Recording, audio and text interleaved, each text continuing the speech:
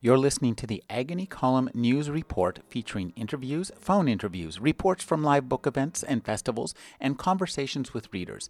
You can find additional news, interviews, book reviews, and more 5 days a week at the Agony Column website at trashotron.com/agony.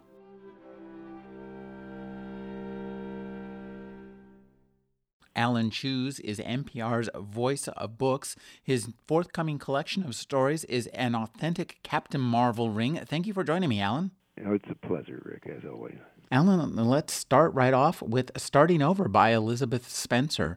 She's been publishing since 1948, and we now have a collection of 9 stories. These are fascinating, beautiful, perfectly wrought stories of small towns in the South. I really found this an engrossing book. I did too, and it's really interesting, just from the technical point of view. I mean, she's in her 90s, early 90s now, and if she wants to break a rule, she breaks a rule if that's how she wants to tell her story, or figures out that's the best way to tell the story. So she's shifting points of view within a very brief period of time. She's putting in flashbacks in the middle of a little scene that, kind of beautifully rendered, breaks it up that way. And she just has to get at this necessary truth that she's learned after all these decades of writing. So with the death of Mavis Gallant, who I think was about 94, 95, Elizabeth Spencer is, I think, the most successful and also the oldest short story writer alive and well, still working after all these decades. It's interesting to me how fresh the stories sound, how unexpected she can be. She can start out in a story and you think it's going to go do one thing, and then she just goes, and it just takes you in a really different direction than what you would expect. I found that really entertaining and engrossing. We have the story Return Trip, where they're spending the summer in the cottage in the mountains. Yes. Just really beautifully done. And the history of this old flirtation, as only in the South could a woman's cousin appear and disrupt the household because of some old fling these distant cousins had some many, many decades before. Or a wedding guest in a story appears, and the same kind of deep romantic past returns to disrupt the present. I mean, it's almost as if they're like ghost stories. These events from the past appear and disrupt the seemingly placid role of the living present. And the society is abundantly present. Husbands, wives, children, aunts, uncles, cousins. In the past, a family is always present.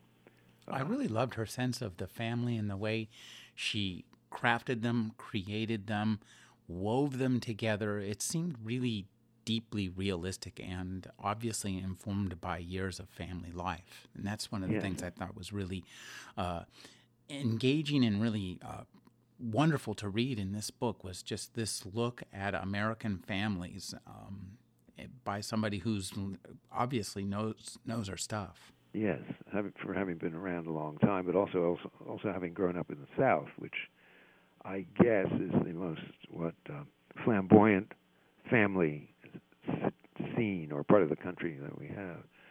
Joan Didion can write about California families where the atmosphere is always chilly as ice, but we can get flamboyant New York families in Salinger and Grace Paley, people like that. But the South seems to produce the most intricate knots of family relations that we have, I think. And wonderfully understated too, I think. Pardon? The everything in this book is just wonderfully understated. Yeah, I was just going to speak to that point where, she is not a great stylist. Or at least she's a very subtle, great stylist, so that to the point where you can't really quote the language except when she's dealing with images. She does beautiful things with images.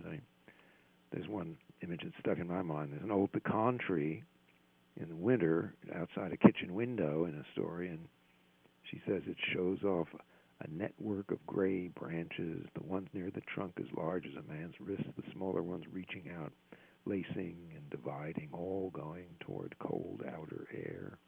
I mean, in a way, that's life itself, hibernating, but also somehow keeping its vital signs apparent.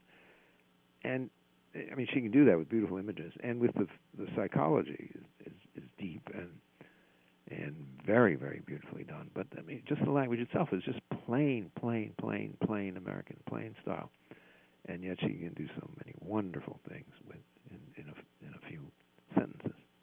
It's certainly a book that I think most readers will find absolutely wonderful. It's something that you can read piecemeal, come back to and find the different stories that will suit your different moods. Yeah. And that's one of the things that's nice about books, a great collection of short stories, is you can come back to it and say, I want to read this kind of story right now. And I think the short story collections are wonderful to reread because you can read them piecemeal, then put them back together in a way that makes sense to you, and then come back to them in a different time, in a different mood, and approach them in a different way. And this collection of short stories, by virtue of their kind of understatement, yet their insightfulness and the way they cut to the heart of the way at least my family and I get along, I think is especially true. Yes, I would agree. Now, let's take a leap to famous writers I have known. Yeah. This book is by James Magnuson. It's his new book. This is a really fun book and a very interesting, has a great premise to it. So tell us a little bit about the premise of this book and where Magnuson himself comes from. Yeah, well, Magnuson is a writer, both a popular and a particularly fine novelist. He's the director of the Michener Writers Center for Writers at the University of Texas, and he also worked for, I guess, almost a decade in television, writing soap opera, and so he knows about how to make a lot of money, and he knows how to make good books.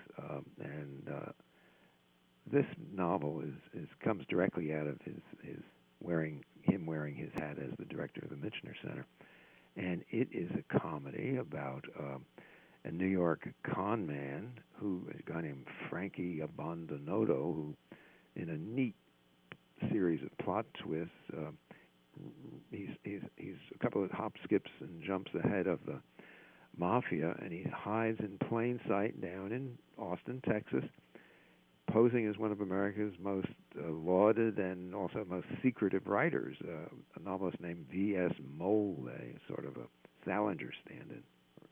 And for months and months, Abbandonoto, he arrives at the Austin airport, and these students who are waiting for this famous recluse to arrive mistake him for this Salinger-like figure who never got on the flight. And he just scams a whole lot of people in the writing world. He scams the director of the Writing Center at the University of Texas, as in a Magnuson-like figure, a little bit more pathetic doppelganger of the wonderfully successful and serious James Magnuson himself. And he also scams this best-selling novelist in decline, who's, I guess, a kind of portrait of Michener, who's underwritten a lot of this Texas program, and he scams this elite cadre of worshipful fiction students who place themselves at his feet, and he's got to do a lot of on-the-job training. He treats everybody to his version of a great novelist, wings it every day that he goes into the center. And at one point he stumbles on this, that famous aphorism of Henry James: "We work in the dark, we do what we can. That is the madness of art." I've cut it a little bit short, but that's James's wonderful statement. And Abbandonoto says, "We work in the dark, we do what we can." I had no idea. I had no clue what that meant. He says the only people I knew who worked in the dark were cat burglars and heating duct repairmen. I really love the sense of satire and fun that Magnuson has in this novel. Yeah. What's nice is that he, as you say, he certainly sends himself up. He sends up everybody else, but it's clear that he likes the people that he's sending up and he respects them. And I think that's a really important aspect of making a novel like this fun and enjoyable and exciting, but not nasty or thin. Right. He's not nasty and he's not simplistic. And although I think that the students, poor things, take the worst hits in this novel because they really don't have a clue of what's happening to them. You know, at least this guy who runs the Center for Writers, the Magnuson doppelganger in the story, is he's kind of pathetic, but he's also working really hard at a book. And Michener doppelganger, has given a lot of money to this center and is trying to leave his mark, make his legacy. But the students have nothing except what they're trying to do every day, revise their stories. And they've got this con man and telling them how to write. Well, too, what's fun about this novel is for how much fun it is and how funny it is. It's also thought-provoking and interesting and pulls up some interesting aspects of literature. It's literature about literature that makes fun of literature. And that kind of whole Hall of Mirrors thing is, it makes you think about what you read and about all this other stuff and maybe take it a grain less seriously, which can't be bad. Yeah. And it's also gives it, like this book, I guess a light-footed heft is what I would say. I mean, it doesn't take itself too seriously, but it's worth taking seriously. Yeah, it's utterly charming. Abbandonato says this whole writing thing was worse than heroin. He's placed in this strong world of strong egos and is probably the most subtle figure in the entire book. Well, it's a book that I think anybody who reads will enjoy, and a lot of people who don't read will just find funny. Yeah, it's really charming. I would say for parents who have kids in writing programs, they ought to attach a loving note before they give this as a birthday gift. Then send it. Yeah, I think I agree. That as a student, you want to read this book. You actually probably need to. On the other hand, I think a lot of people who read Trieste by Dasha Drndic, I think. Dasha Drndic. She's a Croatian. This is a wonderful book, but it is very odd, to say the least. I would describe it. It's a really experimental fiction. I'm not exactly sure how you would describe it. No, it's clearly experimental. I mean, the subject is the devastating history of the Italian Holocaust. The book is 368 pages long, and 45 of them are nothing but a list of names. Around 9,000 names right in the middle of the novel. The names of all the Italian Jews who were either murdered by the Nazis or deported by the Nazis, most of them sent to the death camps. I mean, it's an astonishing act that she's performed here in putting this list in the middle of the story. It's something I would describe it as, not surprisingly, I think, as it's fairly horrific and not a horror novel per se, but it's a novel that examines horror. And well, yes, I mean, remember Daedalus and Ulysses says history is a nightmare from which I'm trying to awake. I mean, this is history as a living nightmare. And it's beautifully written. I mean, and the structure is really fascinating. It's compelling because you get a mystery to get you into it, to find out what's happened, and then it takes you through this history. It's I think a really it's a book that pushes the boundaries but still keeps the reader engaged, which is, I think, easier said than done. Yes, it's right. It takes a while to get into the plot itself. It's kind of a palimpsest. This young woman who had an affair with one of the Nazi officers who came to this town of Gorizia on the outskirts of Trieste. I mean, they had an affair. She has a child by this man. The child's taken from her and put in this, because it's half Jewish child, they take the child and put it into this special training infant center in Germany, and she tries to track it down.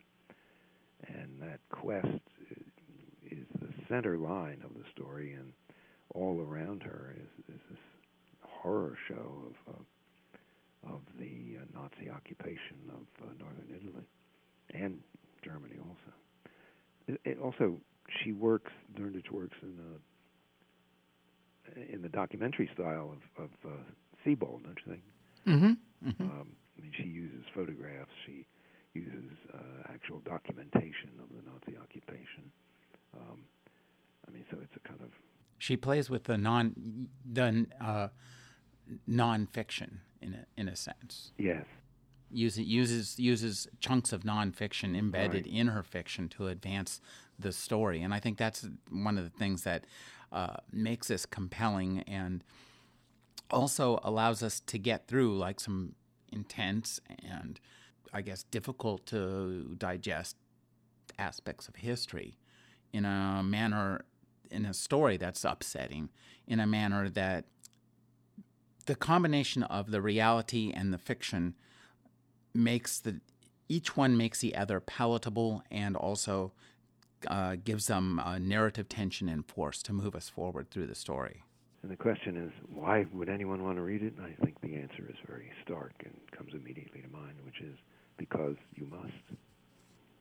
And that is the perfect reason to read it. I've been speaking with Alan Shoes. He's the voice of books for NPR. His newest book is An Authentic Captain Marvel Ring. We talked about Trieste by Dasha Dirnditch, Starting Over by Elizabeth Spencer, and Famous Writers I Have Known by James Magnuson. Thank you for joining me, Alan. It's a pleasure, Rick. Pleasure.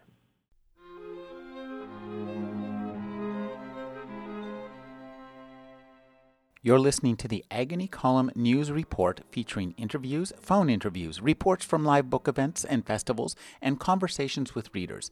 You can find additional news, interviews, book reviews, and more 5 days a week at the Agony Column website at trashotron.com/agony.